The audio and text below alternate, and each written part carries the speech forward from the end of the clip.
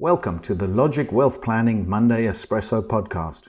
It's the 14th of August today. A pretty quiet week here in the UK last week, so let's turn our attention to the US, where we saw some interesting moves. The first news that came out during the week was the CPI. That was closely watched. Nathan, what did we see there? Yeah, so CPI, consumer price inflation. So this is just looking at prices and price movements in the US. Are they going up? Are they going down? Are we seeing inflation? Are we not? These numbers came in at 3.2%. They were expected to come in at 3.3%, so a little bit better than expected because those prices or inflation is coming down. So that was good news for the market because it just shows you that inflation, which has been quite high, continues to trend down. So the markets like the fact that inflation is coming down. Yes, that soft landing narrative definitely gaining momentum. Soft landing where the authorities managed to bring down inflation without causing a recession.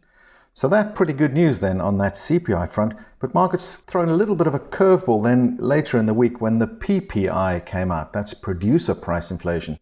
That came out higher than expected. And that led to declines in bonds and also in the growth stocks, especially the interest rate sensitive tech stocks. And so we saw quite a divergence on the week from across the indices. So the Dow Jones index, this is the heavyweight stalwarts, that index was up about 0.6 for the week. The S&P, which is the main bellwether that we look at, that was down 0.3%.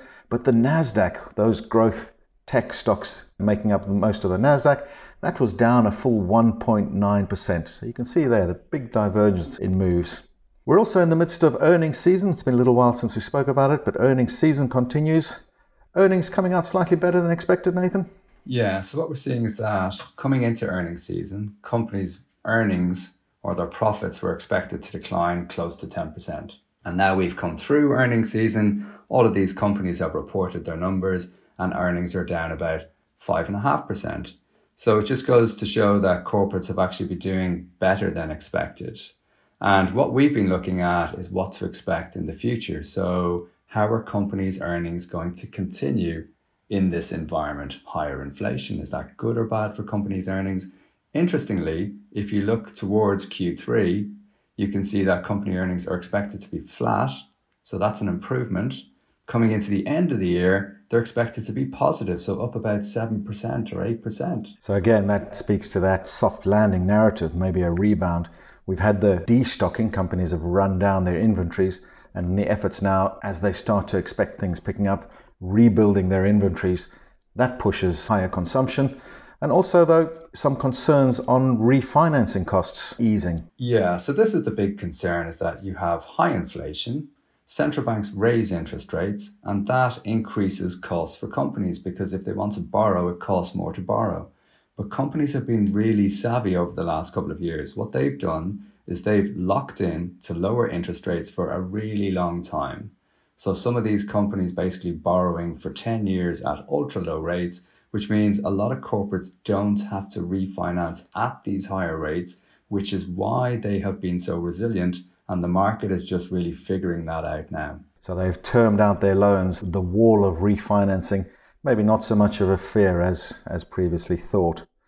Let's look slightly further afield. We saw weakness in China last week, slower growth in Q2, and also we saw just last week a negative CPI. Now that may seem like good news, but actually deflation is probably more of a concern than inflation is. When you get deflation, you can essentially get to a situation where you get a consumption collapse.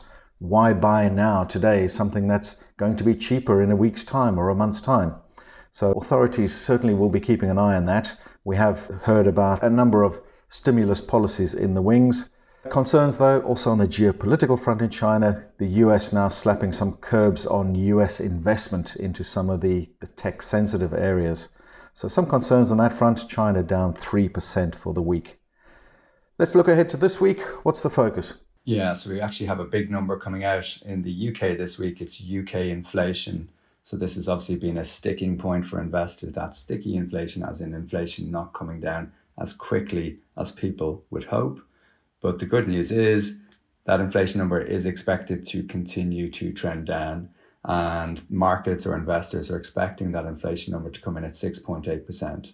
Anything lower than that, and the market's really going to like that, So we do expect inflation to continue to trend down, and we're going to get some good news this week on that. Let's cross our fingers on that front. Also, the market looking at the minutes of the FOMC meeting, so the Fed's last rate setting meeting. Will there be any clues in there as to future trends? Anyway, we look forward to speaking to you about all of those next week.